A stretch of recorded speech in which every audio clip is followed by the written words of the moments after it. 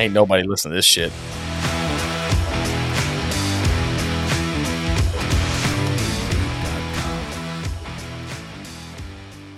Welcome to the Beyond Our Service podcast, where two veterans with wives and kids pretend to know what they're doing in life. We look at the good, bad, and ugly and laugh our way through it all. So come join us as we go beyond our service.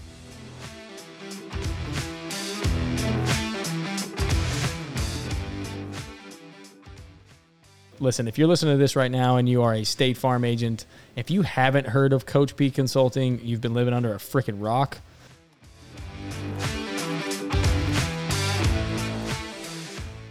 Welcome back, guys, to another episode of Beyond Our Service. We are back. This is Steve-O and Brian.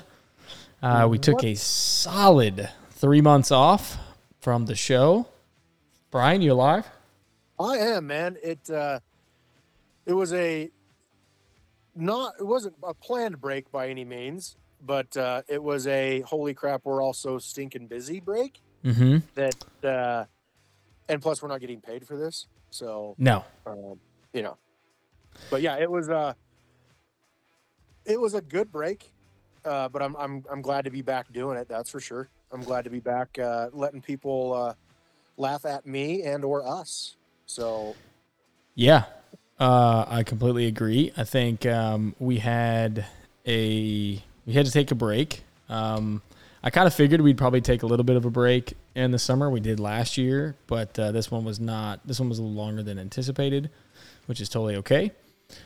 We did get a sponsor for the show during the break, and that is who I want to talk about right now, and then we will reference them throughout the show. But big shout out to Coach P Consulting.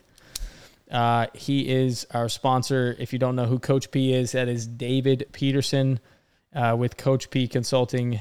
And what this is a look. Listen, if you're listening to this right now and you are a State Farm agent, if you haven't heard of Coach P Consulting, you've been living under a freaking rock. This is the fastest growing study group in all of State Farm. We're talking over half of the group has achieved either Chairman's Circle and or President's Club. We've got Trophy Club winners. We've got some of the top agents in the country that step in and talk about what they're doing, what their teams are doing. You get to talk to their teams and listen to them. You basically get a front row seat of what David and his team are doing to be successful year in and year out. And then also David has done a fantastic job of bringing in a bunch of different speakers and content to keep it fresh. Biggest thing about this that I love, I personally use it with my team. You've got on-demand videos, so I'm not the best at managing my time. Sometimes we miss a class, no problem at all. They're all recorded. It's all on demand. You get access to that on the website for no additional fee. It's just one monthly fee. There's no contract. I mean, I'm telling you, if you are wanting to be successful or just want somebody or something to be able to sit your team in and let them listen and get some nuggets from some of the best team members in the country that are working under agents, you got to give Coach P Consulting a try. If you're interested, reach out to Coach P at CoachPConsulting.com and sign up. Reach out to David, tell him that you've come from under the rock, and I've shown you the way. You're welcome. Do it. All right, so thanks, Coach P, for the sponsorship, buddy. I wish you your business all the best, although I know you personally and I hate you also. But yeah, man, so Brian, now that that's out of the way, dude, it's been 3 months. It's June, July, and August. How's the baby? How's life? What have you been doing? Are you still bald? Yes, I'm still bald, asshole. Okay. That doesn't just go away. Still colorblind too, if you want to rub that in my face. I think we've decided and we've made it official here in this show that colorblindness is an advantage, not a disadvantage, sir. That is true. but some people like to still poke fun that maybe I can't see blue or red or green or something as well as other people can, and it's really heartbreaking. But for me, the baby is fine. She's been doing great, growing good. I think the last time we had her weighed, she's like 15 pounds, something like that. Just a little chunkster. Nice. Yep, she's rolling over. Those strong as the Dickens, man. She's lifting her head up. I mean, she's awesome. So, baby's doing great. Mama's doing good. She's actually in Casper right now with her mom and her dad. Went and did a family trip because I went up on the mountain for 5 days to go hunting, unsuccessfully. Big heat wave came through. All the elk shut up, and apparently, when it gets really hot, elk do not want to have sex or they don't want to fight. So it makes it very difficult to hunt elk, especially bow season when it's really hot. So we packed up and came out early. I guess that was yesterday we came out of the mountains, but today or June was mostly work for me. Stayed busy at work, setting propane tanks and being Hank Hill. Very nice. Work's been going good though. So no complaints there. Didn't do any trips or anything in June. Not that I can think of off the top of my head. July hit more work once again.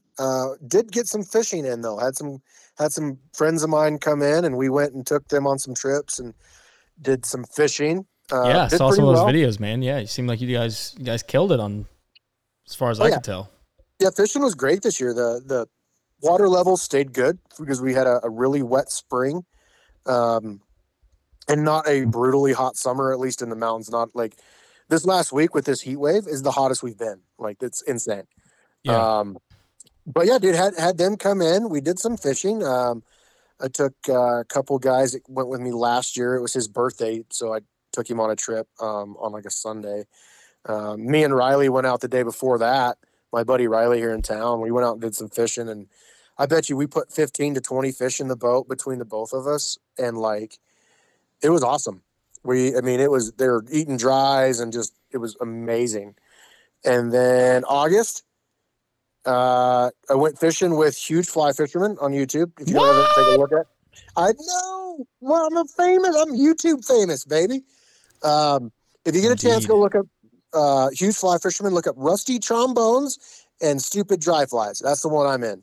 And if you want, I'll get into that. Quick plug, Mr. Ben Siddig, who is the Huge Fly Fisherman, actually semi-co-hosted one of the episodes here on Beyond Our Service. Yes, he did. Last year, me and him sat down and talked about camping with kids, and I believe the show is called How to Make Camping Not Suck with Children, or something along those lines. I probably could have planned ahead and looked that up, but I didn't. But Ben's a great dude, and his channel is fantastic. If you like sarcasm, you should check it out. If you like fishing, you should check it out. And if you like fly fishing, you definitely check it out. If you like fly fishing and you haven't already found the channel, you're an idiot. And you've been living under a rock. I want you to stop listening to this podcast and immediately just go listen. Divorce your wife and quit everything. Just stop it. I'll get into that story. So you went fishing with him because you overly paid for a fishing trip with him. So I donated money to a charity. So slight difference. That's right. It was by accident. Yes. I had maybe had a few beers. I thought it was, he was raising money for this. Basically it was a silent auction. And you go online, and I bid essentially the opening bid, and thinking it had 3 days, I'd probably lose. I don't really know why I thought that'd be still cool, and I just did it. And then I checked it like 10 minutes before it closed, and I was the only bidder, and I won. So it was cool, but then I had to tell Renee that I won, and I had also spent money accidentally on this fishing trip thing. So it was awesome. We made it a whole thing. We did a whole 2-week long trip going up to Colorado, staying South Colorado, meeting him, fishing there, and then going up to you guys and staying a week in Wyoming. So it was awesome. And you got to go fish with me. And then I got to fish with you when you were guiding, and That's right. that was awesome. And Renee caught some great browns. I caught some good ones, and we had a blast. So that money was well worth it, because that was one of the catalysts of like, well, screw it. We got to might as well just make this whole thing work in our favor. Yep. And that's how I got hooked up with Ben, or Huge Fly Fisherman, was because of you throwing my name out there and saying, hey, you should go fishing with my cousin. Mm-hmm. And so he hit me up. Just, it was like a random, like 2 weeks before it actually happened. He was like, hey, we're going fly fishing, and and I say kind of in my neck of the woods, but in Wyoming, like if something's 3 hours away, it's in your neck of the woods. Like it ain't that far. Yeah, because you live in a desert. Yeah, we live in the middle. Well, I don't live in a desert. I just live in the middle of nowhere. I live in the mountains, man. It's not a desert. It's a high desert. So I drove down 3.5 hours and drove down on a Friday night, got to where we were staying, which was just like a little tract of land that his buddy bought. That was the weirdest thing ever. So the land is like they thought there was going to be a city built there, and they laid out all the roads and everything with like Main Street and First Street and Second Street. And literally it's just sagebrush field. What? Yeah, dude, I'm telling you. They pave the roads? No, they're all dirt. Oh, okay. But they have like all the names, like all the street signs up. And it was the weirdest thing ever. And like, there's hardly any houses. These itty bitty shacks is what I'd call them. They're called tiny homes now. Yeah. That's the PC version name for them. Oh yeah. But God, a lot of campers, but it was weird. But we stayed in the middle of a sagebrush field, basically. I borrowed a tent from my wife's brother, who he's you like, don't own a tent? I got one now, but at the time, no. Wow. Because we sold everything when we moved, which was dumb. But anyway, so he's like, "Yo, hold on, borrow this tent." No, stop it. You sold your tent. You moved from one city. Oh my God, your tents. Because you moved from one city in Wyoming to another city in Wyoming. Why the hell would you be like, well, never going to use those bitches again, and just toss them? I didn't toss them. I sold them. For like what, $20? 15, 20, yeah, something like that. I don't know, dude. I don't know what I was thinking, okay? Can't pack it. Just can't do it. Gotta get rid of it. No, you know what it was? Was we had just bought our camper. And I was like, we'll never need these again because we got our camper. And then we had to sell it because we couldn't afford it anymore when I lost my job. So dumbass. Yeah. You dude, that's like having sleeping. Did you sell your sleeping bags too? No. I've got you can always use a sleeping bag. You could always use a tent. Steven, I understand where you're going with this, all right? Let it go. I was retarded. Okay. It's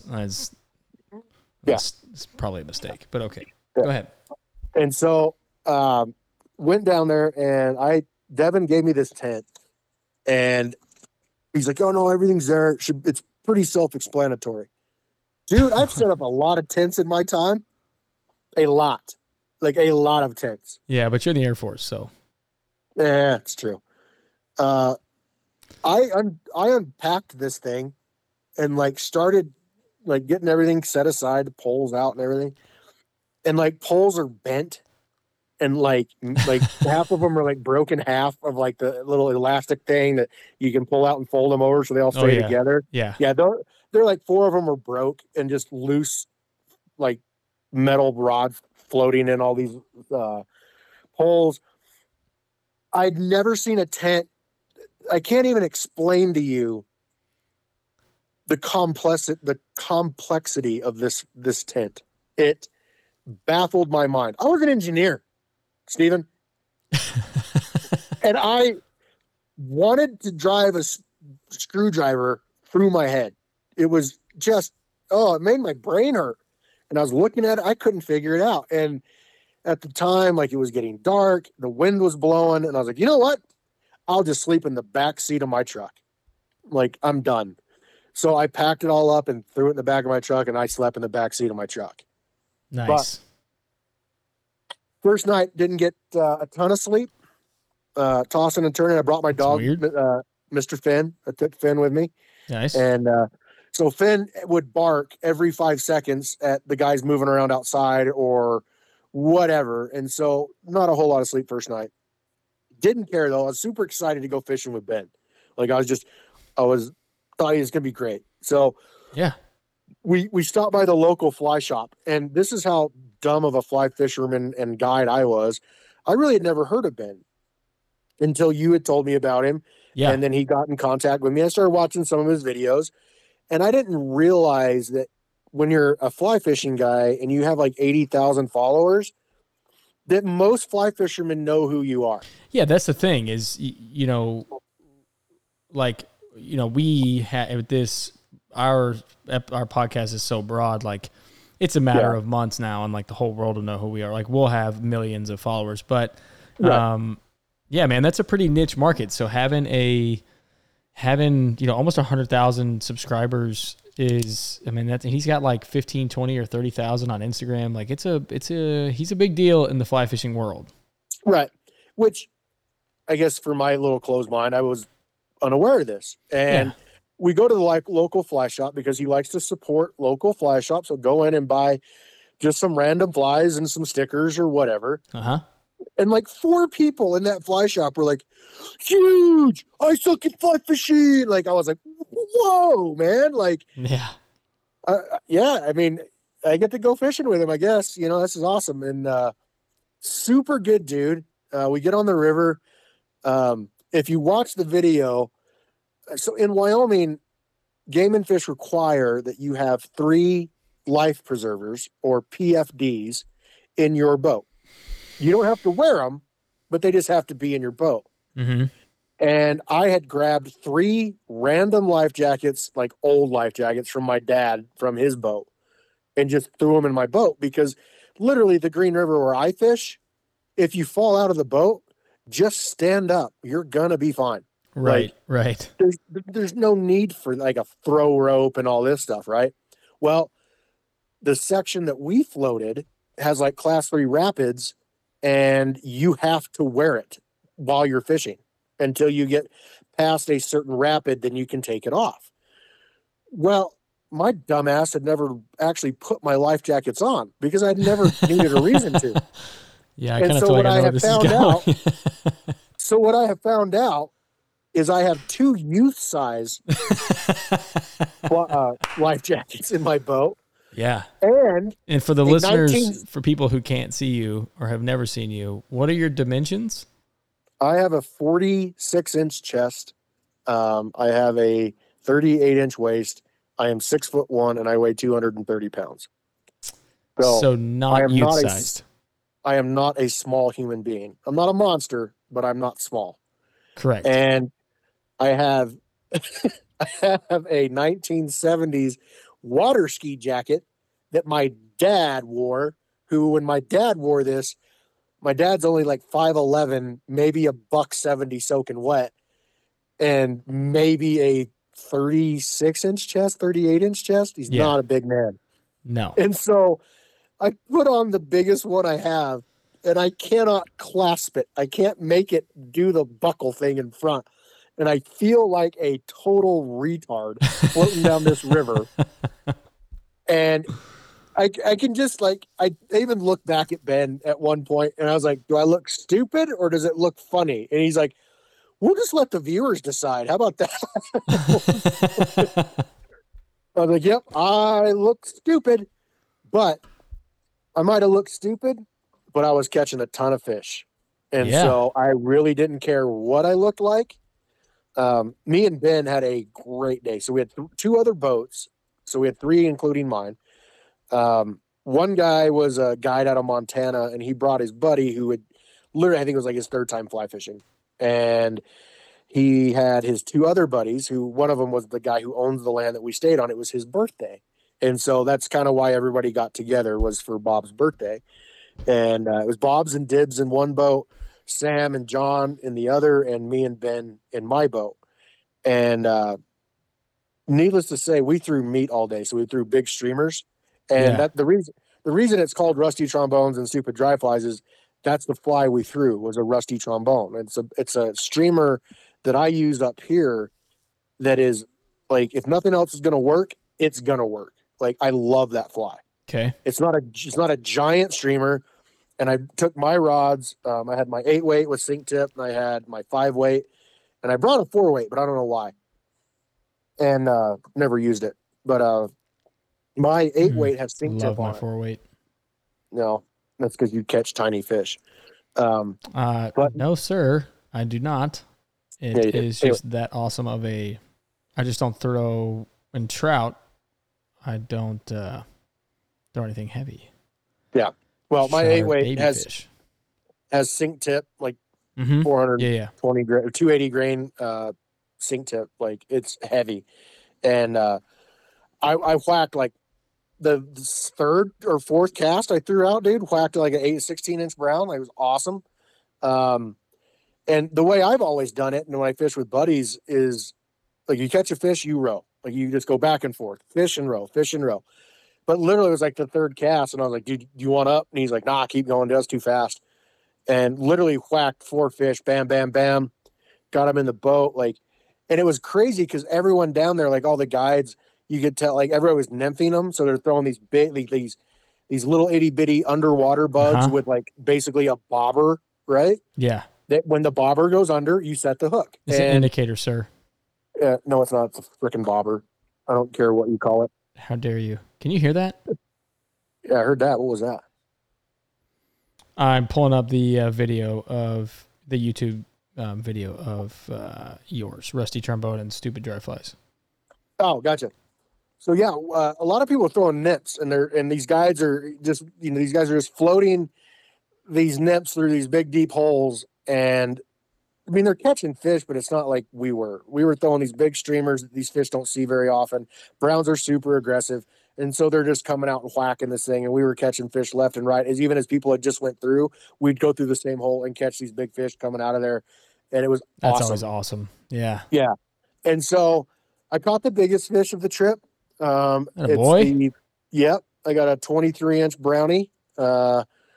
And it was awesome. First day was great. Went back, had dinner, slept like a baby the second night because I was so stinking tired.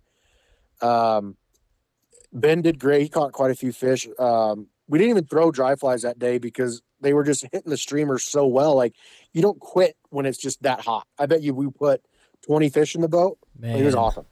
So I don't know Ben. I'm not gonna say like I know Ben super well. I fished with him once. I've talked to him a few times. Had him on the podcast. We've stayed in touch ish, and then we're both going on, and our wives are going to Patagonia with Ben. Yes, we in are. February of 2023. So that's going to be amazing. I'm super pumped for that now. Like, ridiculously pumped. So I will say that not only has Ben, as far as I can tell, unless he's like really hiding it really well, he's very genuine. The person you see on YouTube is the person that he is. And I've been around a lot of YouTube people. Some were great and some are horrible humans. And so really just one. But they're just so different. This one in particular is very, very different when he is on camera than off camera, and he's just a fake piece of shit, to be very honest. And we're not going to say names, obviously, but he that's not been everything that I've seen on him, and then any of the time I've spent with him, which has not been a ton by any means. He's a good dude. Oh, dude, just when you're saying like you don't like he's not different. I honestly, when I was in the boat, I could not figure out if he was talking to the camera or to me. And like a couple times I was like answering him. He's like, dude, that was for the camera. I'm like, crap. Sorry, man. Like I could not differentiate when he was talking to me or when he was talking to the camera. I mean, that's just how, like I said, he is very genuine, and he's amazing. And the He's I so fell in love beautiful. with the guy. I mean, fell in love with him. We're gonna have a bromance. Like it's just the way it's gonna be. Yeah, he's a yeah, man. Totally. He's solid man crush material for sure. Oh yeah. And second day rolls around. We have quite a bit of overcast. Looks like it's going to pour rain on us all day. That's what the forecast is calling for. So we all get in our rain gear and everything, get in the boat and start floating through streamers to begin with. But he really wanted to throw dry flies. We got on some risers, didn't do any well on them. Caught a couple fish on the streamer. It wasn't as hot, and then the wind picked up really bad, and we switched to hoppers. And if anyone doesn't know, it's basically a grasshopper. My favorite. They're big, giant foam flies that sit. I mean, you can't miss them. And when the fish take them, it's awesome. And dude, I love. I'm sorry to interrupt you. I just love those things, and I love the Adams one, or parachute ones. Parachute Adams. They don't last as long. Not parachute Adams. The parachute. Hopper. Yeah. Like the more brittle looking ones, the brown ones or whatever. Yeah. They're not. I don't know what the hell they're made of. They don't float worth a damn. But but when they do, and you put some floating on it, they don't last as long. But damn, man, I feel like they're great. Good. You may proceed. Sorry. No, you're good. So yeah, he caught two on a hopper, and then I missed one, and then caught a nice fish on a hopper, and that ended our day. Well, I wasn't gonna end our day. Excuse me. The way fly fishing works is you drop your boat in the water. What? And then you run. Yeah. And then you run a shuttle. You drive your boat, your truck, and trailer to where you're going to take out, so that when you get down there, you're everything's there. You just load your boat and you go. Mm-hmm. Well, the section we floated was only like 5.5 miles, and we got to the takeout at like 2:00 in the afternoon. Okay. So there was another section below that was 4 miles. So we were like, dude, we'll just move the trucks and trailers down. We'll come back and we'll float the next section. We'll get off about 5, 6 o'clock. This is my last day anyway. I'll get home around 9, 10 o'clock. It'll be perfect. Yeah. So I hop in my truck, start moving it. And the roads down there are mostly dirt and highly traveled. So they're washboardy as hell. And I'm going slow. And all of a sudden my trailer, like we're 200 yards from where we're going to stop. Mm-hmm. My trailer starts bouncing uncontrollably. I'm like, what the hell? So I slam on my brakes. What I think's happened is a rock has gotten in between my fender and my tire is what I think happened, right? Because I went to try to drive again. My tires were just sliding. So obviously something's locked up. And I'm like, oh, it's just a rock. And I hop out, and the welds where my torsion axle attached to the frame have snapped. And now my torsion axle is broken basically, and slammed my tires back into my fenders. And luckily it was horrible. Luckily I had two 10,000 pound ratchet straps in the back of my truck, and I was able to ratchet strap the frame back, the torsion axle back to the frame, and limp it back. We had like 5 guys stand on the trailer to try to make sure I had enough clearance and put an end to that fishing trip, which was like not the way I wanted it to end. Sure. But at least I was able to get my boat home and fix my trailer. But holy crap, that sucked. Yeah, man, that sucks. What'd you end up doing with it now? Have you fixed it? Yeah, it's fixed. What I ended up doing was drilling holes through that bracket that broke and through the frame, and put like 4.5 inch, half-inch bolts through that sucker. And if it breaks now, my frame is broken. Like it's gotcha. But yeah, me and my buddy, he came over and helped me fix it, and we jacked it up, and we got the axle back right and all that stuff. And it ruined my tires because it slammed it back in there, and it bent one of my fenders. And like, so it's about a $300 fix, which it could have been worse. As I say, that's not that bad for what it could have been. Yeah, it like could have been way worse. Buying a new trailer or whatever. Yeah. So, no, that was an awesome trip. It was fun to do. I'm glad I did it. He said he's going to try to come up in October and we're going to try to do a streamer video up here. And then, Nice. like you said, in February, we're going to Patagonia. Like, I am beyond stoked to go do that. Like, Yeah. But yeah, that was like the highlight of my summer right there. And then we went antelope hunting. I got my antelope. Bree got her antelope with our bows. Like I said earlier in the podcast, I just got back from elk hunting that turned out to be a bust because of the heat wave that came through and shut all the elk up. But yeah, man, that was sad to say, but you know, it was a pretty cool trip. And that was like the highlight of my summer, man. That's awesome. No, man, I'm super jealous. He told me y'all were going, and I was very happy for you. I was very jealous that I don't live anywhere near there. Right. So I can't like go fishing on a whim.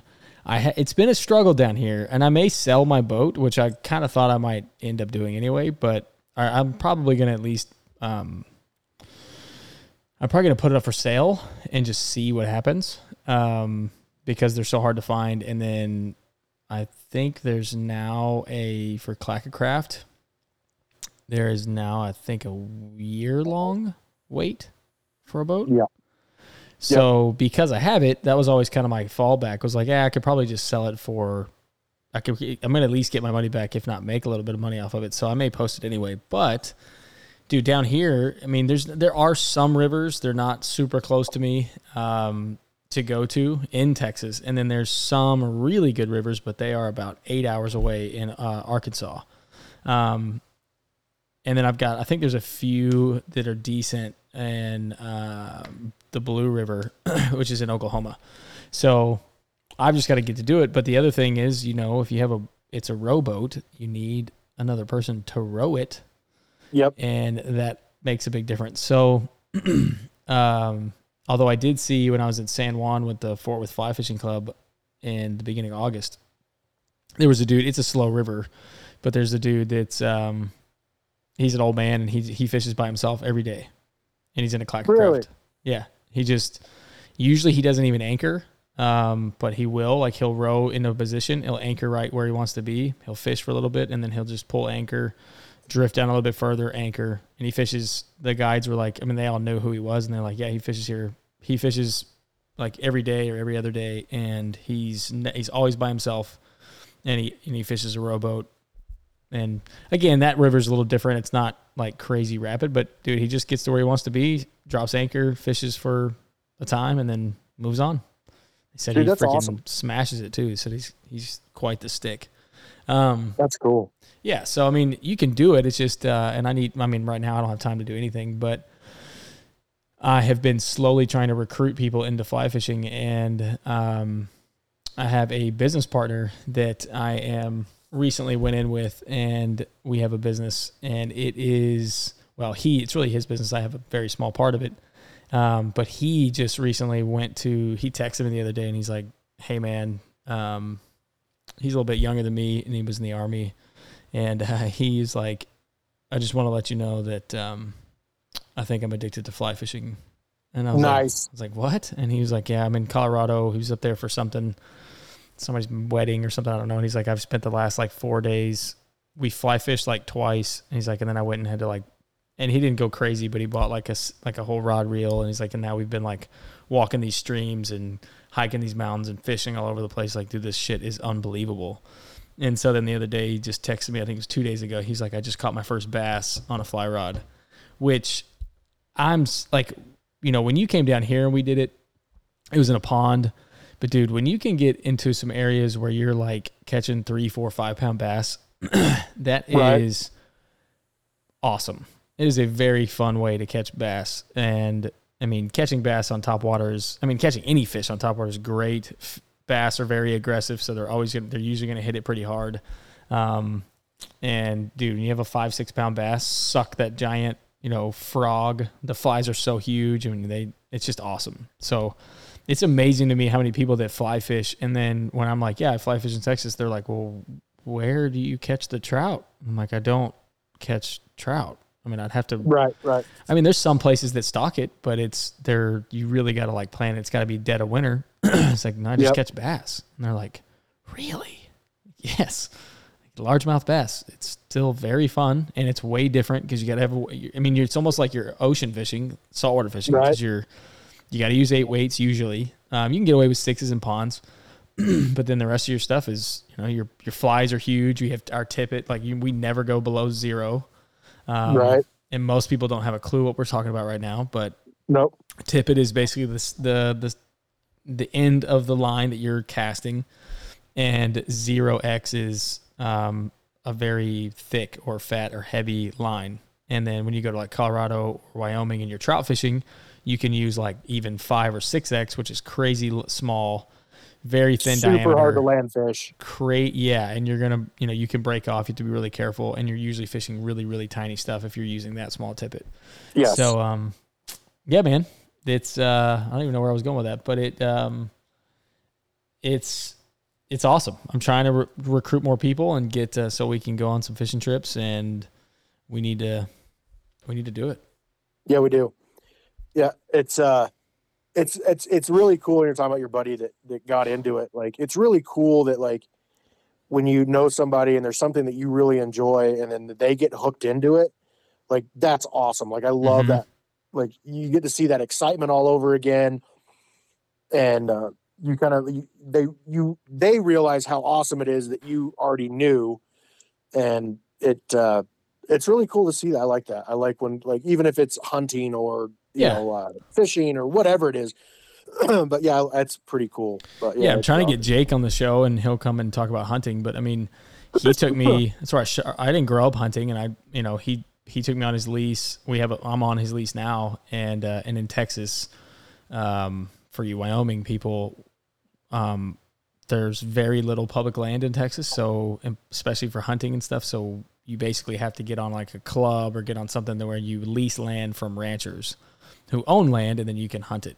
You have a hunting lease. And so I joined his lease. He's been on it forever. And dude, I didn't grow up hunting, and he, took me out there when I got out of the Army, and I shot my first doe, and the asshole left me there in a blind. And I was like, dude, I don't know what I'm doing. Like, I'm not trying to be manly here. Like, I really have no idea. And he's like, well, just don't shoot a buck, which was because I'm not a member. I was like, oh no, that I can figure out. And he's like, but then, just make sure she's not too young. And I'm like, I don't know what that means. How do I know that? It's a doe. Don't they all look the same? He's like, does she wear like bows in her hair? Yeah, I'm like, what? He's like, you can just, she'll be bigger, and she'll like you can tell more in her neck and stuff. I'm like, dude, none of that makes sense. Right. So I'm sitting there. He leaves. He's going hunting a different spot, and a doe walks up, and it's not far because it's Texas. We're hunting feeders, so it's like maybe 150 yards away. Mm-hmm. And so I'm like, all right, well, that looks like that's a doe. Okay, cool. I'm gonna. Of course, I didn't have binoculars either, so I'm like, all right, well, just probably shoot that. And then as I'm about to shoot it, like the mom comes out. I was like, oh, that's bigger. I'm gonna shoot that one. I almost shot a baby, and then I shoot her, and it's a great shot, killer. And then she's probably like maybe 2.5. Oh, like man. She's a super young, small doe, and I had no idea. And I'm like. He finally has to tell me, and he's like, yeah, man, I mean, I probably wouldn't have shot her. She's too young. I'm like, well, that's your fault. That's your fault. Damn it, you left me here. Son of a bitch. It's not my fault. I didn't want to kill the baby. Right. At least I didn't kill the fawn. Exactly. I was pretty relieved. I was like, dude, I almost shot the fawn, like the little guy. Like, he just comes up, I'm like, okay, cool. Looks like a deer to me. I'm going to kill it. That's right. But yeah, it's cool, man. It's a cool thing to be able to share with buddies, and something about hunting and fishing anyway, just being out. And it's cool doing it by yourself, and it's very peaceful, but it's also really nice when you can kind of get away and do that stuff together. Dude, so like when you're saying doing it by yourself, like, yeah, I had the pressure this year. I've taken buddies before, but I've never taken like more than one. And so this year for elk hunting, my wife has a tag, I have a tag, my buddy Jesse has a tag, and my buddy Tyler has a tag. Mm-hmm. And I had Jesse and Tyler with me when we went up this past week, and there's a whole different like pressure put on you when it's your area. You invited them. Tyler's never killed an elk with a bow. Jesse hunted with me last year, so I wasn't too stressed about him. Sorry, excuse me. And I I had all this pressure that, like, if you're by yourself and you make a mistake, or you didn't come at the elk the right way, he wins you something, like, you're like, whatever, my stupid fault, like, no factor. When you've got other people with you and the decision you make affects their hunt, Mm-hmm. dude, you want to talk about some pressure, man. Like, and I like, and they understood that weather was what was playing a huge factor in this hunt. Sure But it you're was. still like, I feel like you're like, man, I let these guys down. Like, I Yeah. was supposed, like, I talked this area up. Like, I talked up, man, we're gonna kill elk. Like, but it's just like fishing too, where you're like, well, the fish were just off today. But when you're up there for 5 days and you're like, we haven't even gotten close to killing an elk because they're not doing what I need them to do. And it's not my fault, but you feel like it is. And so this year it was a little rough. But we still have plenty of time to get back out there. But yeah, I couldn't believe the amount of pressure I felt to have to produce. You know what I mean? Yeah, no, I do. And I've had, the only thing I can come close to, I mean, I've taken people fishing who don't know how to fish or are very, very, they don't do it a lot. And so even when I take them to the pond or whatever, my old pond that I used to have where I used to live, the one you fished, it's like, I mean, you're not going to catch anything big, but you should catch something. And even then, it's just like, damn it. Like, you're trying to get them on. I had Mike and his now wife, Erica. They were visiting here a couple of years ago. And I paid money, took them to this place that's like basically managed ponds and should be able to catch anything. Erica's never caught a bass ever. And I'm like, I'm going to get you a bass. And we did not. Dude, the wind was insane. Oh no. And so 30-mile-an-hour gusts wind. Oh. We're conventional fishing. We're not fly fishing. We're conventional, and we still can barely cast out 1 ounce fucking spinner baits because the wind is just so insane. And so it's just, yes, I've had that, and it's crazy. And the worst, I think, I took a friend out who's been on the show a long time ago, is Casey. We wanted to go out. It was his dad's 1 year anniversary that he had passed away. And so we went out. I took him out. We went and played golf out in Jacksboro, which is a crazy, terrible, but awesome, fun little course. And the kind of place you can go and play golf in your hunting camo and they don't care. Very cool. That Nice. kind of place. Very laid back. So we played that morning, and then we were going to go fishing and hunting, and the weather kind of turned. So we didn't fish much. We didn't fish, but we hunted it. And dude, the only thing he just wanted to kill a pig, just wanted to kill a hog. Luckily, Jake was like, look, I've got hogs coming into my feeder at my stand around this time pretty much almost every day for the last 3 weeks. He's like, surely he can get something in. But dude, when I left and dropped him off and went to a different blind, I was like praying, just give him one. Just get him a freaking pig. And he got one. It was awesome. He texted me and he's like, cool. Got one down. And I'm like, yes. I wouldn't give two shits about what I was doing or if everything was going to show up in my place. It's weird. It's, everybody knows hunting and fishing, you can't guarantee anything. There's so much you can't control, but. Yeah. The cool thing about Tyler this year was last year he went hunting with me. He made a mistake on his application and put in for a wrong area, ended up not drawing it, thank goodness. But he bought a general tag and he came up here and hunted with me. And Tyler was, he's 28, he's about to be 30. I think tomorrow's his birthday, but, he was 28 last year, and he, he was a portly fellow. And, the poor guy pushes himself so hard because he's a pastor of a church. They just started this church. He's very ambitious. He goes and goes and goes and goes and goes. And he came up last year, and I thought he'd be super excited to go hunting, and he just seemed out of it. And I was like, what the heck? And he couldn't. His legs were burning. He was out of shape. I couldn't take him a lot of places I wanted to go. But he was super out of it. And then like after like the second day, he's like, dude, like I couldn't wake him up one morning, I think, and like he just slept all day. The hell? And but he had pushed himself so hard that when he got up here and he finally relaxed, his body just gave out and was like, I'm sleeping. And he basically Yeah. slept on my sofa for like 2 days. And the more I look at him, like, I'm glad he did. Like, I gave him that refuge to be able to just relax and Uh-huh. actually get some sleep. This year, dude, he spent all last year in the gym training. He's lost 30 some odd pounds. Nice.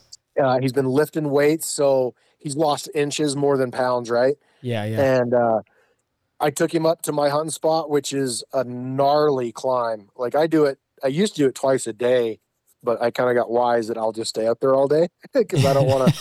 I don't Yeah. want to make that climb twice a day Right. because you start from the bottom, basically the river bottom, and you go up to 9,000 feet. So it's about I would say 1,000-foot vertical climb. Mm-hmm.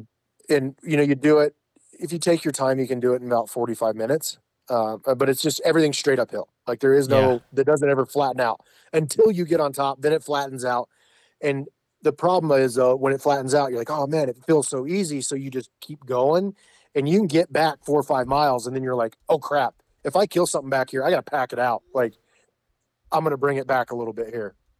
But this year was awesome. And he kept up and he was right there. And it was really cool to see him like be in much better shape. Hell And, yeah, like, man. That's awesome.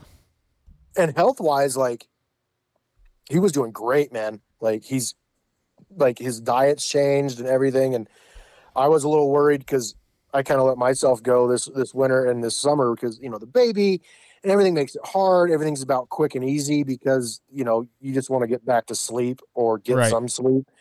And so, but, my body pulled through it, does what it always does and goes, oh, you want to go hike mountains again? Let's go ahead and adapt and get you back in shape.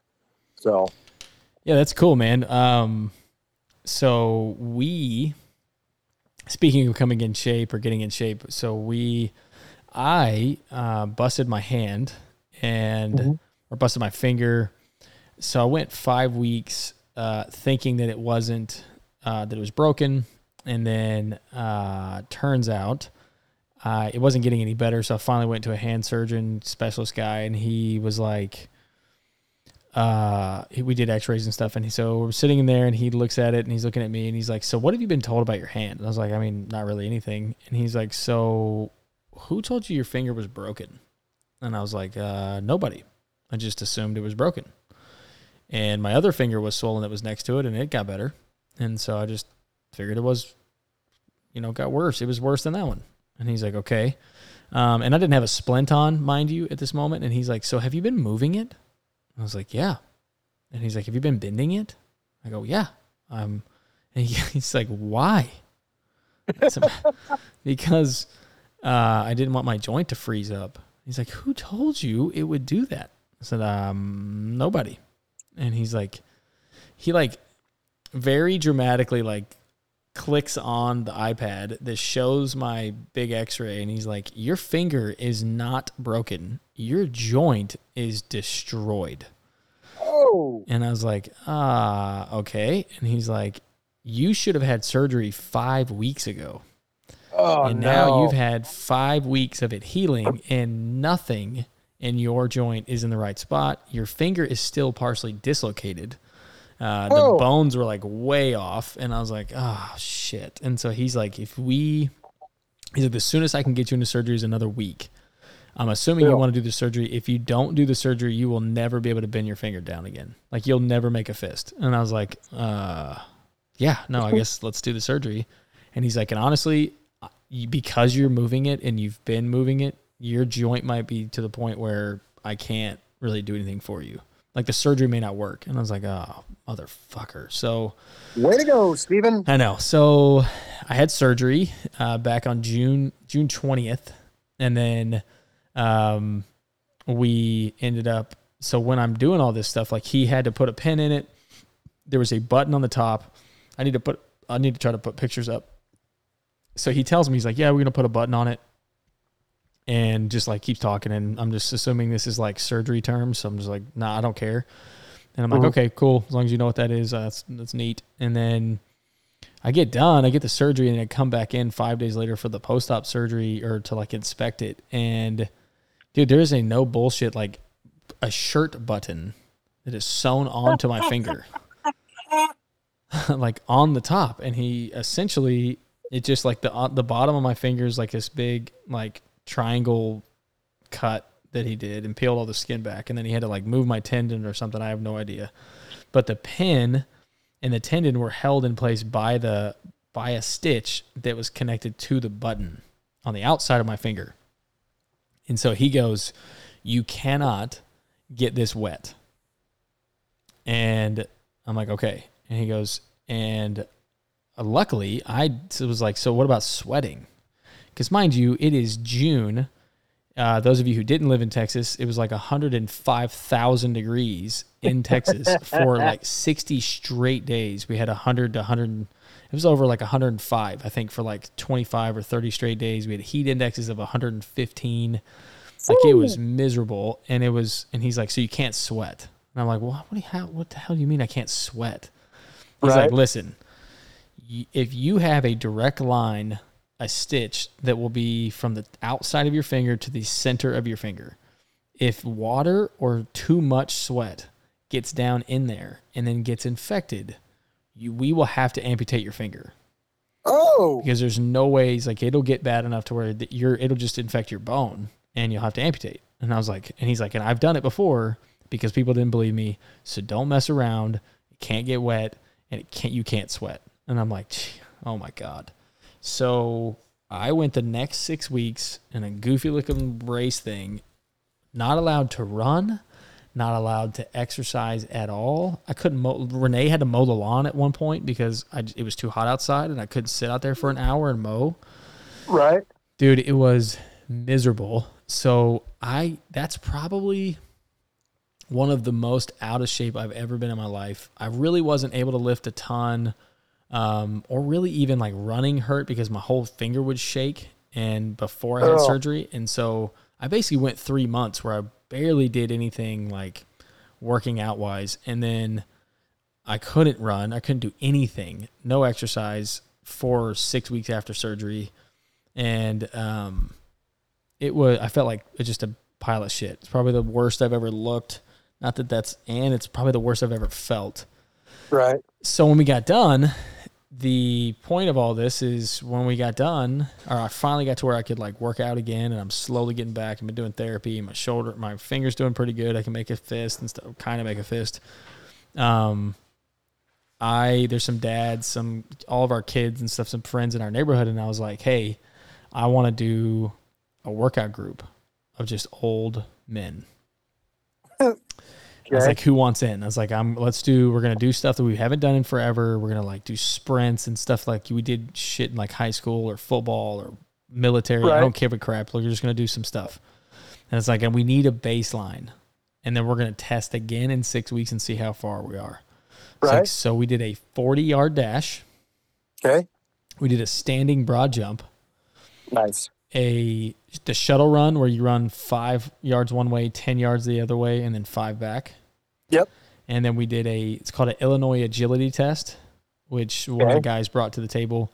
I am one of the youngest. I'm 35. The oldest is 46. And we are in our 4th week now, and it has been a freaking blast. That's cool. We did each test twice on a Sunday evening, and I almost threw up when we were done. Nice. That's how bad. Most of us haven't ran full speed for 40 straight yards in like 20 or 30 years. So It was pathetic. It was a very humbling experience for all of us.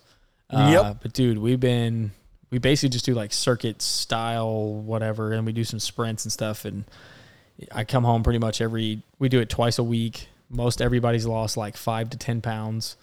And very cool. Everybody feels better and stuff. And workouts aren't getting really any easier. Because we're just making them harder. But, dude, it's been a blast. Dude, that's cool. Such a blast. So from there, I will talk about briefly my summer. My summer, I spent very little of it in Texas, thank God, because it was like one of the hottest we've had in a long time. And it kind of saved me because I wasn't allowed to exercise or sweat. So we went and wanted to do a family trip with the kids. We went to Colorado, it's southern Colorado. It's a place called Minkaven is the camp. Okay. It's about 10 to 11 hours away, drive.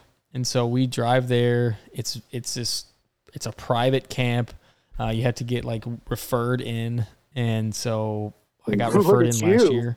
Fancy. Yeah, but that's the best part is it's not a fancy camp. The camp has been there since like 1905. Like 3 of the cabins are the original cabins. Like most of the cabins are like 75 to 80 years old. It's only open in the summer because it freezes over in the winter. There's no TV. There's no internet. There's no nothing. There's one like main lodge that has Wi-Fi, and so like the kids we play card games at night. It's just a little spot. We go camp, or we don't go camp. We go hike. We fish. There's a river that runs. The Conejos River runs through it, and so you can fish that, or we go other places to fish too. We did all kind of like alpine fishing. Caught a great cutthroat. Everybody's fly fishing and just explore. It's a blast. So we did that for about 5 or 6 days. Came back. We were home for a day. And then me and Renee had to repack ourselves, unpack the kids, repack them, take them to my parents' house. And then we went to Europe. We went to the British Isles, basically. So England, Scotland, Ireland for 2 weeks. Well, that doesn't sound like it sucked. It did not suck, man. That like travel part kind of sucked. We got there. It's through it's an incentive trip that we earned through my business. So we get there, we get to the airport. Everything's kind of like it's all half the travel plan, the tickets, all that stuff is done through a third party. So we get there and we're checking in, and the dude, my dad put us in for a freaking update, an upgrade, and it was going to expire. So he just applied it to us. He's allowed to give them away. It's through American Airlines. And so we did it all, and the guy that's at the check-in counter is like, he just took forever. And we're sitting there, and he finally is like, as somebody, it shows that like they put in for an upgrade, but it's still waiting, and like you didn't get it. So I'm like, okay, no problem. We'll just take our regular seats. We're running out of time. We need to get through the security and get in. Right. And he's like, well, you don't have regular seats either. What? What do you mean I don't have regular seats? And I was like, what was the upgrade applied to? It was applied to tickets. So give me those tickets. I didn't get the upgrade. No big deal. And he's like, well, you can get the upgrade, but it's going to be $8,000 for the upgrade. Like, holy smokes. No, I don't want the upgrade. Just give me the regular seats. He's like, well, you don't have regular seats. So that goes on for a while. He won't let me. I try to get him to talk to a manager. He sticks his finger up at me, like to shush me, and he's like, "This is not a manager's problem." And I was like, "Whoa, sir, all right, we are gonna miss our flight. That is a manager's problem. What you're saying doesn't make sense." I got on the phone with a third-party travel agency company, and they're like, "What he is saying makes no sense. You did get the upgrade. It was finalized yesterday." She's like, I'm looking at your tickets, like in the system. They're right there. Like, why can he not? What's going on? So we finally, like, another 45 minutes goes by. We've missed our flight. We can't get to it. This is a flight to frickin' London. So it's not like there's connections or whatever, right? Like, so I'm sitting there. She books another one. It's this whole ordeal. Luckily, I kept my composure. And finally went over to another girl. There was nobody in the lines to check in. So I went over to another girl. I'm like, hey, can you just help me? And she kind of blows me off. So I go to the next person. I was like, can you help me? She's like, what would you like help with? And I said, look, I just need your help. Can you explain to me what happened to my tickets? I've already missed my flight. And I'm trying to figure that out, but can you just look at it and tell me like why I couldn't get on the plane? Right. And she's like, okay. So she like, what's your confirmation number, whatever? And she looks at it. Dude, she's looking at the computer and she just kind of stops and looks up like over her glasses at me and is like, why couldn't you get on the plane? And I was like, Oh, I dude. don't know. I couldn't. He just said that, I don't know. Nothing he said made sense. He just said, she's like, well, I mean, okay, well, hold on one second. So then she goes over to another girl, gets her over here, another older lady, and looks more experienced, or at least just older, and is like, yeah. She's like, hey, can you look? And they kind of talk a little bit, and she looks at it, and she just kind of looks back at me, and she's like, so what happened? I'm like, motherfucker. So I'm like, so this guy said there was like an upgrade, but nothing ever happened. Nothing took it. And then we didn't get the upgrade. I said, okay, that's fine. Just give me the regular tickets. And he said that there were no tickets, that he didn't see him or something. And I was like, I don't really know. None of it makes sense. So then, and I was like, and I tried to talk to a manager. He wouldn't give me a manager. This entire time, mind you, he finally went to go get a manager and never came out. So I'm like, okay, talking to this lady, by the grace of God, some other lady, the third lady walks by. As the two are talking and explaining about like what's going on, she like hears it and just stops and turns and looks at him, and she's like, what's going on? And they were like, kind of showed her the screen, and she was like, oh. Looks at me, she's like, sir, I used to work in resolution. I'm going to fix this. And I'm like, okay. And so she goes to town. She's like super motivated. She's like, nope, I'm going to call the resolution team. She calls them. She's like, platinum resolution, blah, blah, blah. She's like, no, I need someone right now. She gets them on the phone. She's like, nope, this is what happened. This is what happened. This happened. It's 100% our fault. He needs an upgrade, and we got to get him on the 4:30 flight. And if I don't, I need to check his bags in the next 5 minutes, or he's going to miss that flight. Because on an international flight, your bags have to go in, and remember this for Patagonia, your bags have to be checked in an hour before your flight leaves. Okay. Got it. So if it doesn't, then you have essentially missed your flight because you can't check your bags. So they're like, she's like, I got to get him in the next 5 minutes, blah, blah, blah. So she's like, sir, puts her on hold. She's super motivated. We're going to get to this thing. We screwed this thing up. I'm going to make it right. I'm like, God, thank you so much. Right. I will kiss you on the mouth. And so dude, she gets us like first class, and the lady, I guess, all I hear is one side, right? And she's just like, I understand that those are the only two seats, but this is our mistake. Our agent screwed this up. And I don't think they should have to suffer for that. Right. So then she just kind of looks at me and winks, and I'm like, okay, sweet. So then we ended up getting first class. Dude, I don't know if you understand or if you've ever been in a first class on a plane that goes that far. Those seats lay down. Well, I know they made beds out of them. Like yes. I've only seen it like on TV. Yes, the pods, like the whole pod. Like you have your own TV screen, like a legit big TV screen. You have all this, like you have a blanket, a pillow. The bed lays all the way down. You have like a little wall thing that kind of stands up. So you have like your own little cubby that you like live in for the next 12 hours of that flight. And you get all the food and alcohol you want. It was awesome. So of course I have all these other agents and stuff. They're looking at me and they're like, how the hell are you in there? And I'm like, I didn't pay for this. They screwed my flight up. So I ended up get this for free. And they're like, that was awesome. So it started out really rough, but, that helped. And then we get to London, man, had a great time. It was a cruise. So we just kind of bopped around. Not going to lie. Not a fan of cruises. Was not impressed at all. It's very rushed. Even like the ones we got, like a stop would be, we went to a bunch of different cities. We went to Belfast.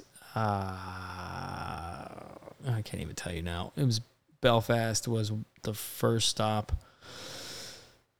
And then we were in Scotland, and then we went down to England. Where's Liverpool? So we went to Liverpool, and then we went across back to Scotland again. And I mean, it was awesome. It was great. Scotland's beautiful. Not Scotland again, Ireland. So then Ireland's amazing. Everything about it's cool. It was hot. They had this deadly heat wave in Ireland. Oh no. Yeah, man, deadly. Like there was like signs posting that it was coming. The locals were all talking about it, and it was on the radio at one point. We heard it, and then we had like these billboards about this deadly heat wave, caution. And we're like, it's all in Celsius. So I'm like, I don't really know what that means. And so Right. finally someone's like, are you ready for the heat wave that's coming on Monday? And I'm like, Dude, yeah, man, we that keep. was a sweet accent. Please do it for the rest of the podcast. That was amazing. Thank you. I was like, I had a lot of practice. So I was like, yeah, I keep hearing about this heat. Like, so how hot is it going to be? And they're like, oh, it's going to be, dude, it was like, I don't even know, 20, 30 something degrees Celsius, 30, 28. And so I finally I'm like, okay, 28 degrees Celsius. I do the calculation on my phone and I was like, I just looked at the dude. I was like, so it's 82 degrees. It's going to be 82 degrees and you guys are losing your fucking mind. Like, yep.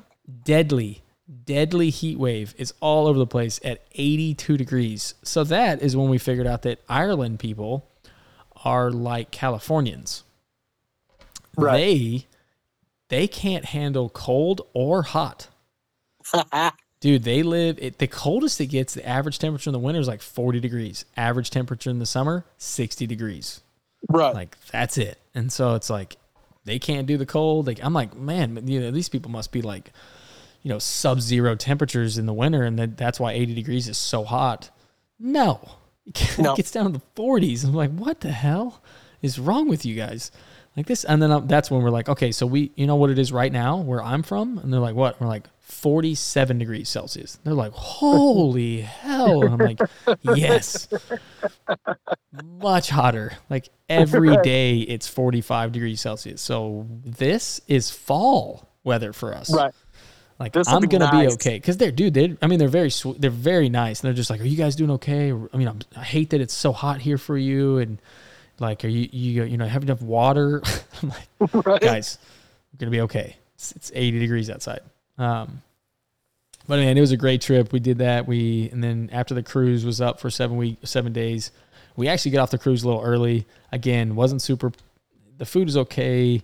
You don't get any time, like you don't get nightlife experience. You have no time to hang out where you're at. You get 6 to 7, 8 hours, which by the time you get somewhere to like look at it, then the tour might be something. And we saw some cool castles and stuff, but like you got to turn around and get your ass back to the boat. And so it's a little weird. It's a little stressful. I was going to say, I mean, it would be stressful to try to like just rush and try to see everything you want to see, or, I guess being time constrained in somewhere you've never been before, Yes. like would make it kind of crappy. Well, and the thing too is, it's perfect for people that are incredibly organized and plan everything out ahead of time and have everything planned to a T.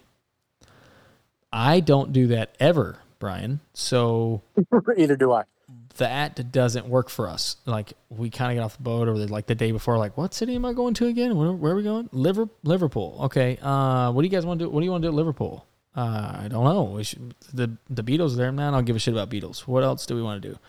Like, we just kind of figured it out, and then it does. It kind of sucks because it's a little more stressful. But then we got off a little early, went to stayed in Ireland a little longer, went to the Cliffs of Moher, spent the night there. That place is just beautiful, unbelievably pretty. And I don't know if you saw I think I put it on Instagram stuff. I'll put one of the photos on Beyond Our Service. But dude, the trail on the Cliffs of Moher. Do you know what the Cliffs of Moher is? Yes. Yeah. Okay. So the trail, did you see my video? I did not. Okay. I'm going to send it to you. So the trail that you can go on that is free because it's a trail. There are multiple places where you are less than a foot from the edge. Oh, good. And the edge is 300 feet above the ocean. Like, Wow. you're dead. Like, Right. you're not coming back. There's no from just that one. put your feet down and dive on in if you fall off. Yeah, no, there's no coming back. So let me see. Let's see this video. You have a shitty phone, so it may not work because you don't have an iPhone. But like, dude, it's crazy. So super beautiful. Did that, and then we went over and spent 3 nights in Dublin. That was also part of the trip. And then the best part, or not the best part, but then the nice part about it is Lauren, my little sister, lives in London. So we went to Got to visit her, thankfully. My mom was very gracious to take care of. So our kids aren't with us the entire time either, by the way. They were back home. Dude, it was great. My mom's like, well, we were going to come home. She's like, well, you're not going to go see Lauren? I was like, well, no, I just don't have time. And she's like, well, why not? I was like, well, then somebody's going to have to watch the kids. Y'all are going to have to keep them for like 3 or 4 more days. And she's like, are you planning on being in England anytime soon? And I was like, no, I'm not. And she's like, okay, well then I think we can keep the kids for a couple extra days because your sister lives there and you're going to be there. And I was like, yeah, okay, sure. If you're, I didn't really want to ask because they've already taken care of them for basically 10 days. So I'm like, I didn't want to push it. And, so we did, man. It was awesome. We got to see Lauren. She lives in Richmond. If you've watched Ted Lasso, we got to drink she lives like 3 minutes from the pub that's on Ted Lasso. Oh, that's awesome. Yep. So I got to go there and drink there. Not going to lie. It's a real pub and Ted Lasso is fake. What? I know. Yeah. Oh, that's the pub doesn't even have a dartboard. No. Yeah. Have you seen Ted Lasso? Yes. Okay, so you know the epic episode of him kicking that guy's ass? There's no dartboard. Oh my God. Right? I was like, I mean, I know this place is a real business but come on. You couldn't just hang a dartboard up here just for the Americans. Right. But it's very obvious. So it's not really an English show. It's not about soccer, or football, so they don't really give a shit about it. So if you walk in and you're like all starry-eyed about like this pub, they're like, you American? Like, yeah. Yep. How'd you know? And they're like, well, it's no problem. When we take a picture over here. This is where the angle of the pub from the show. And we're like, yes, I would.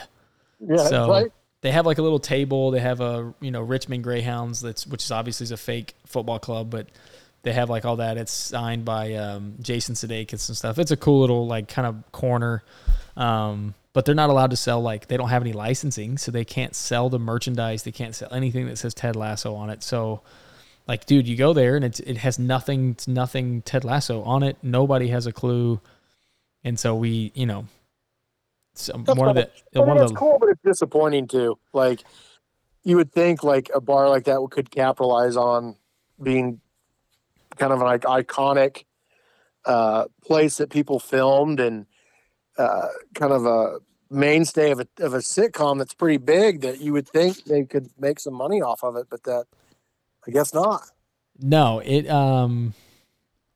was definitely a bit I mean, it wasn't a letdown. It's still cool, and it is a nice pub. Like you can go to the pubs and it's a really nice one. It's got plenty of room, and that's what's nuts, dude. Like in Ireland, in Scotland, man, the place is so cool, and the pubs are amazing, and that's the thing too about the crew. Like, dude, the coolest or the funnest part about everything we did was always at night. Like, everybody gets into like a pub the size of a closet, and they'll put 400 people in that thing, and you just get used to it. Like you just get used to being like smashed into someone else, and then like you're trying to be polite to get through, and really then eventually you're just like, all right, screw it. You're not shoving people, but like you'd have to kind of force your way through, and they're very nice, they don't care, but just like, dude, there's no way I'm gonna get past you without rubbing my balls on your ass. Right. Like, I can't not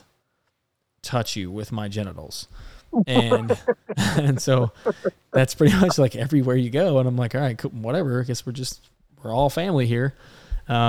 So it's a blast, dude. And they have they had this guy, one of the places they had playing he was playing Johnny Cash songs. He was just a guitarist, and he's just like, every pub has some kind of music, some kind of live music singer, and everyone knows every song. There's like all these Irish songs that everybody sings, because I recognize some from pub to pub. So right. I still had no idea the words, but I could still like sway back and forth and act like I knew the words while I'm drinking beer. Yeah. And then I'm sitting there while this Johnny Cash guy, and he had a cool voice, and he's singing, and this English lady is standing next to me, and he gets kind of quiet, and she's like, "Play Friends in Low Places." What? Yeah, and I stopped and I looked at her and I was like, "Excuse me?" And she was like, "I just wanted to play Friends in Low Places. I love Garth Brooks." And I was like, "I love Garth Brooks, Right. and I love that song." And I didn't tell her, but I like at this point, like half of that pub was Americans, and we were all on the same gotcha. trip. So it got quiet. The next time it got kind of quiet, I screamed as loud as I could. I was like, "Play Friends in Low Places." And so she just kind of looked at me like, "Oh my God." And then he's like, "Okay, yeah, well, cheers, mate. We'll play Friends in Low Places." And she was like, "Oh my God, thank you so much. You're my favorite foreigner." And I was like, "Thank you."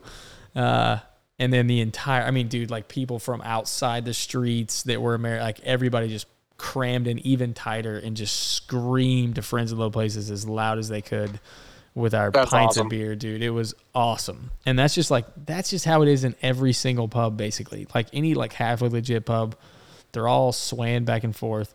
They're also, they don't have like, they don't do like, I guess liquor liability is not a thing in England or Scotland or Ireland, Okay. because you know what I mean by liquor liability? Like no alcohol outside the bar, right? Well, no. So yes, they do Oh. that. So like these places get so crammed that you just have to like mash your way up into the bar, order like 2 Guinnesses, and then work your way back out. And you just stand outside because there's no room inside. And so you Right. just sit there and drink like next to the door, but you just like, people just don't walk away. Like you don't take the glasses with you. You don't steal the shit. You just drink outside. Right. So there's just like a weird overflow, like out into the street of just people standing around drinking, which is awesome. And then, Right. but no. So liquor liability is like, here in the United States, it's a pretty big deal. You have to have liquor liability insurance because you, as the bar, are liable if you overserve someone and then they get in a car and kill somebody. Oh, I got you. Yeah. Like if they're noticeably very drunk, you're supposed to cut them off. You're not supposed to continue to serve them.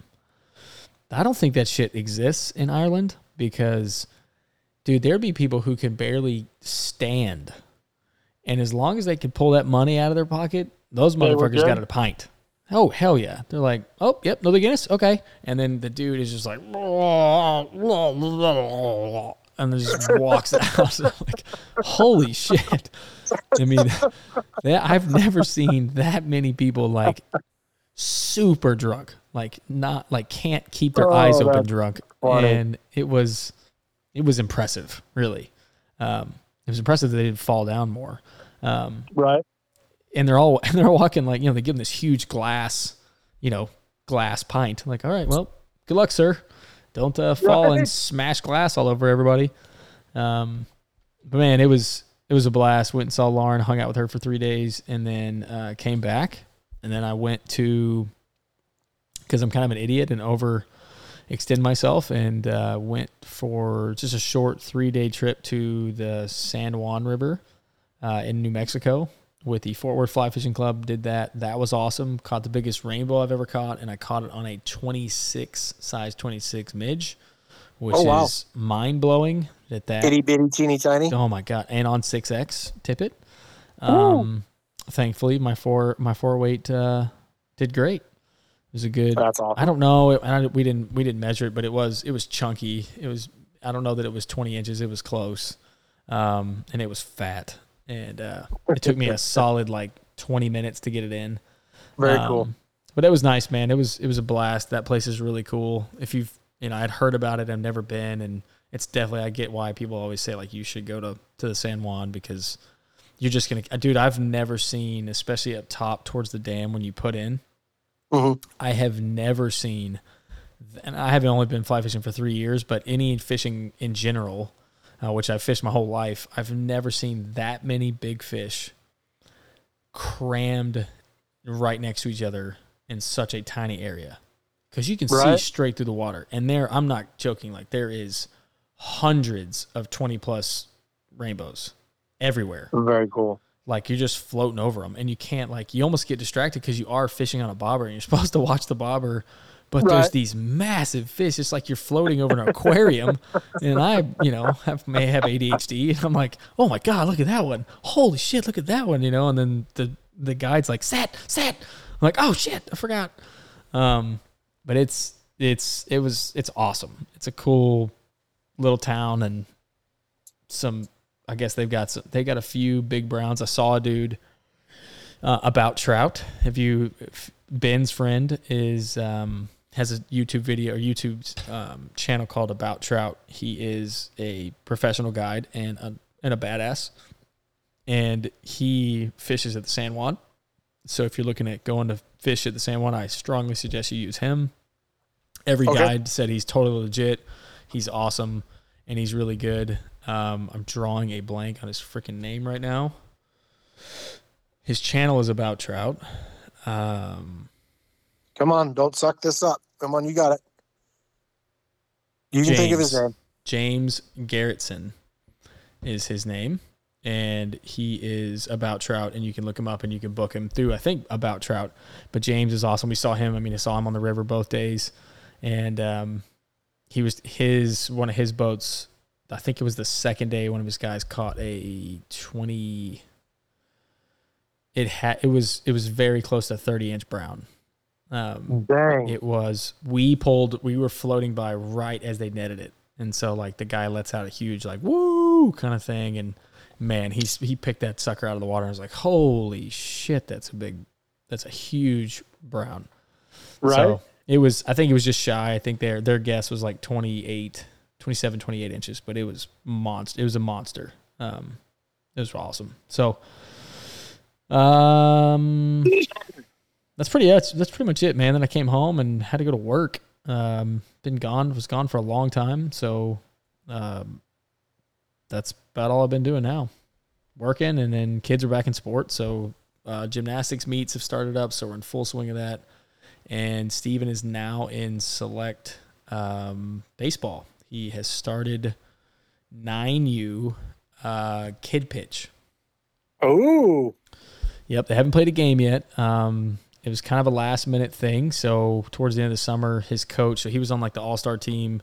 It was basically his rec team, and with like 3 people added to it. So, and the same coach and everything. So they, like, some of those kids were going to age out of the 8U coach pitch, and they were beating everybody at on the rec city team here in Hazlet by 20 to 25 runs a game.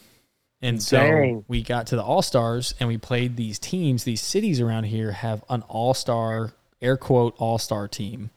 Oh, gotcha. They I like the air quote. together. Throw that in there. Yeah, I did it first and then realized that nobody could see me. So and the air quote all-star team is a rec team. But so they don't have to play in select tournaments. They can play in these all-star tournaments against other cities, but they stay and play. All they do is play tournaments all year, and they stay together as a team.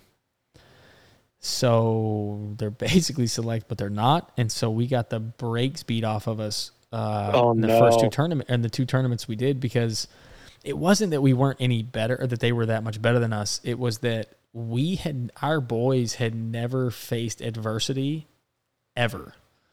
We were never down. We were always so much better than the other team that like it never mattered. And so like we would have one bad inning, and they just couldn't recover from that.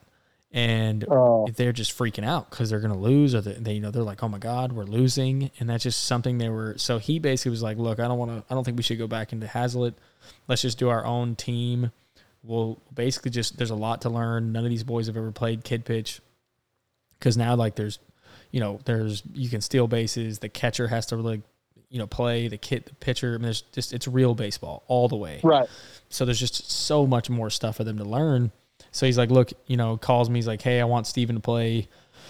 We're going to maybe do a couple tournaments in the fall, but mainly just practice and get ready for the spring. And we'll do more tournaments. Right. It'll be a little more competitive in the spring. And I was like, okay, and my concern is Steven's 7. So Steven's going to turn 8 in December.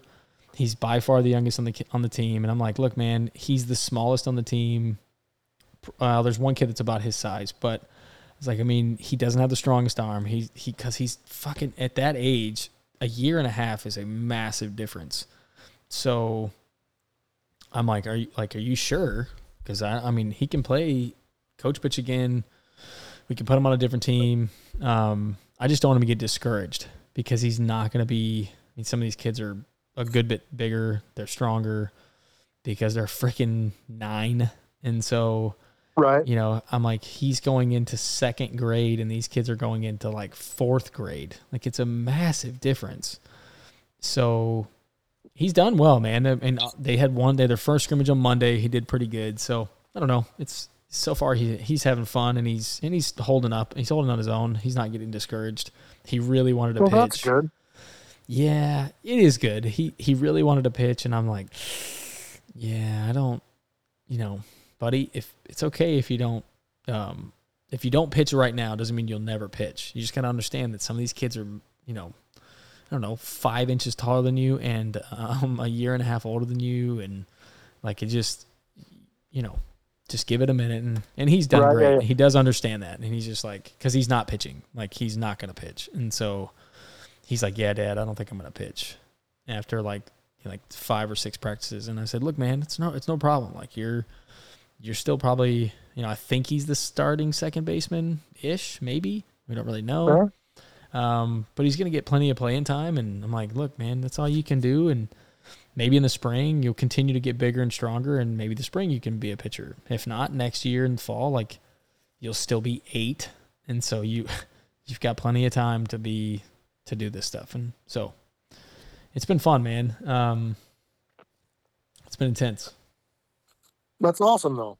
Like, it's cool to see him succeeding, but it's also like you said, like, he needs to curb his expectations a little bit because he is the youngest by far. He is. Yeah. No, it's good. And I was worried because he's always been younger. He's been moved up. He's always the youngest on his team. He's been the youngest on his team for 4 seasons, so 2 years. Oh, dang, yeah. And it's like, I was looking forward to him being an 8U kid pitch or coach pitch and actually being 8 and, like, you know, being maybe one of the more older kids. And right. So when he called up, that's what I talked to him about. I'm like, man, yeah, I think the coach is awesome and he's just good at coaching and teaching baseball. And that was I wanted him to stay with him. So I asked Steven, I was like, well, I mean, do you want to go up and you can play in kid pitch and, you know, but there's going to be a lot more and you got to understand, like, you may not even start. You may not play second base. He's always played second. Right. I'm like, you may be in the outfield. You may not play a whole lot, the first for a little bit. I don't know. You're going to have to re-earn everything. Yep. And he's like, yeah, no, I'm fine. Let's do it. That's good for him though, it's going to make him a better baseball player. I mean, that he's pushing himself and that he has to realize too, if he's on that level, if he's playing with those older kids, like, he's just going to be that much better. Right. And like, yeah. I like that. I think that's cool. Yeah. That's good for him. The theory that you think it'd be good. I just didn't want, he's an extremely optimistic kid.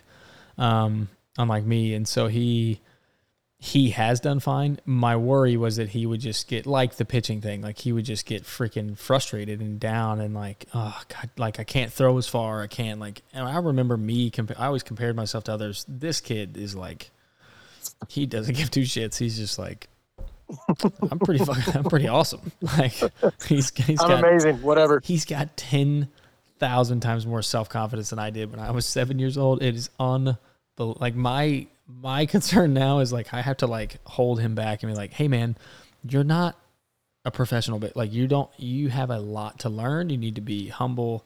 Like, it's good to be confident, but now you also should always come, you know, to practice that with the mindset of you can get better. You're right. Here to improve. I'm not saying you're bad. I'm just saying you need to always be like, I can always be better. Right. So I don't know. He's doing okay. It's been fun. That's awesome. Well, I just wanted to throw in, did you, sorry, this is a great intersection here. Segue is the word you're looking for. Yeah. Mm-hmm. Yep.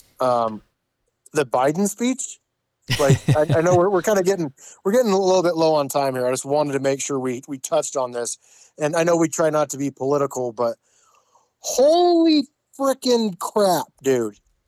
I don't care who would have given that speech.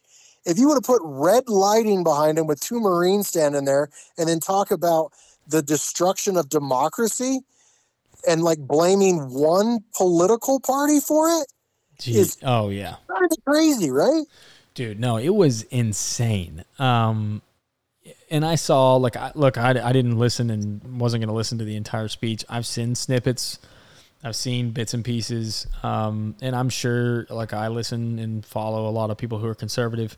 So I'm sure that, you know, they're going to play these clips that are more, make him look more ridiculous, which I don't know that that's possible. But look, so that's my disclaimer. But yes, the pictures are insane. There is a picture of him in it. It's a picture. The below it is a picture, a black and white picture of Hitler, and it is very eerily similar. I don't understand how you, like you said, dude. I don't really care. Like I liked Trump more than Biden. I wanted him to win. I voted for Trump, but I don't like it. Like I didn't want to be his friend. I just thought of the two, like, all right, that's definitely more, I'm going to go that side. But I don't give a shit. If Trump did that, not only would CNN and the media be losing their minds, I would 100% agree with them. That's really creepy. It'd be like, whoa, what have we done here? Like, this was a mistake. We need to get rid of this guy. Like, this is insane. And dude, it's just, of course it's not. What's crazy to me is it's not anywhere. Like nobody other than like freaking Instagram. Like Joe Rogan shared it. And I saw multiple people comment like, wait, hold on. This isn't a meme. Are these real pictures? Like there were people who thought the whole thing was fake. Like photoshopped, like the photos, the red and black photos. No, it's real. Yeah, I could not believe the two poor Marines that were ordered to stand behind him. Like that was their job. Like they didn't volunteer to stand behind him. I'm pretty sure they were told you were going to stand here. Oh, of course. In your class A's, and like it was very eerie and kind of scary. Like when he basically, you want to talk about someone dividing a country. Yeah. Like you are taking target at one side of that, of America. You're taking like, we're kind of broke down to three parties, right?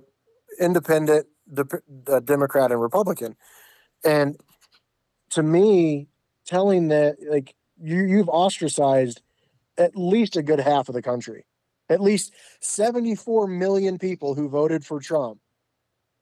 And you're telling them that they're the reason and that they need to change their ways and that the other party needs to take aim at them. Like, dude, that's insane. Yeah.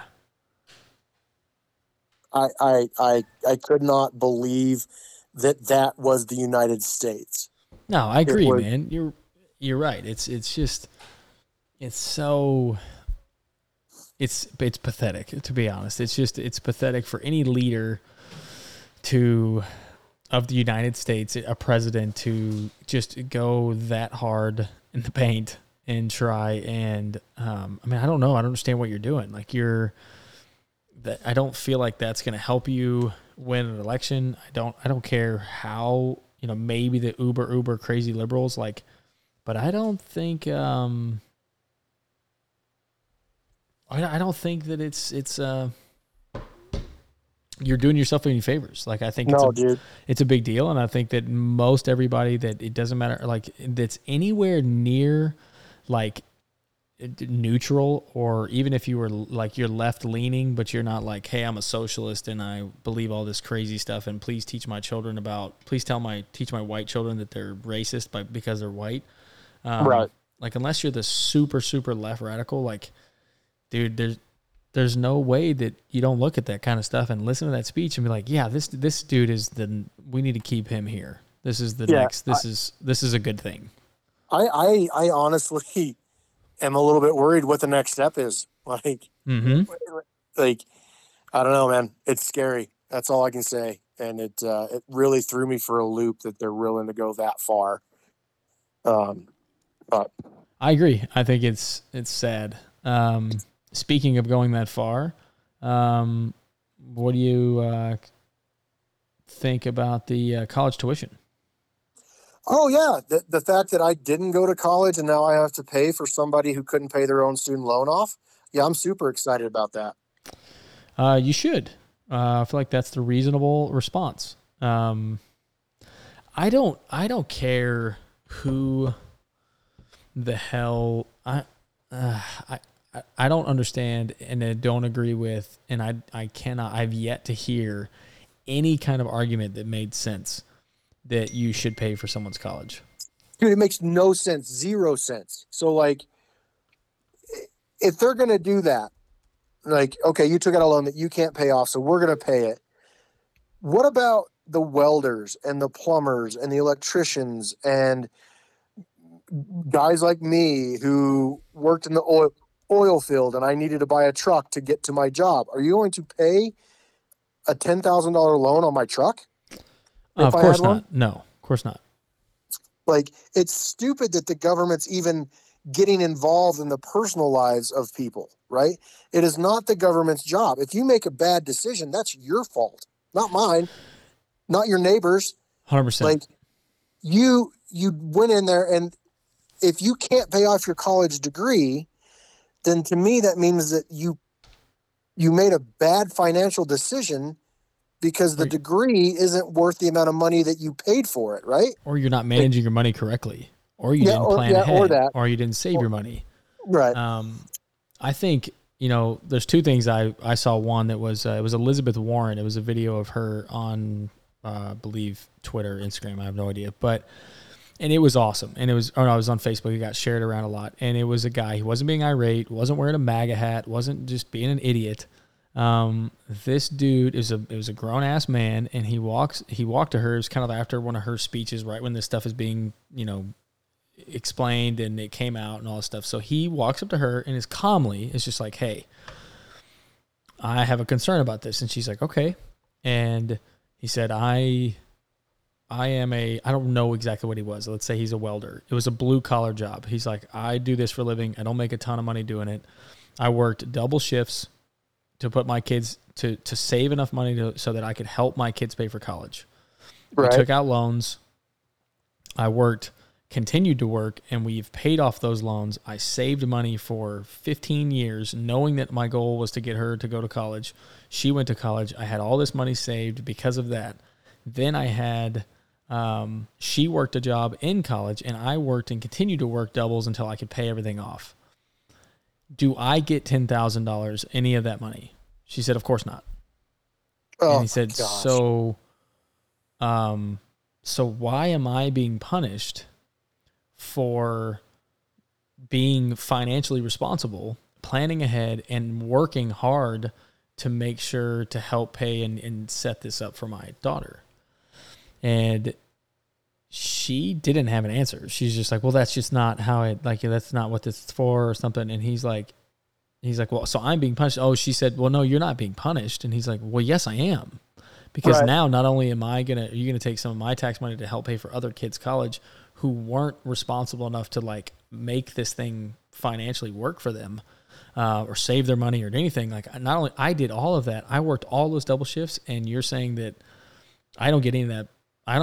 We're not eligible for that money." And she's like, "Well, no." And he's like, "So how does that make sense?"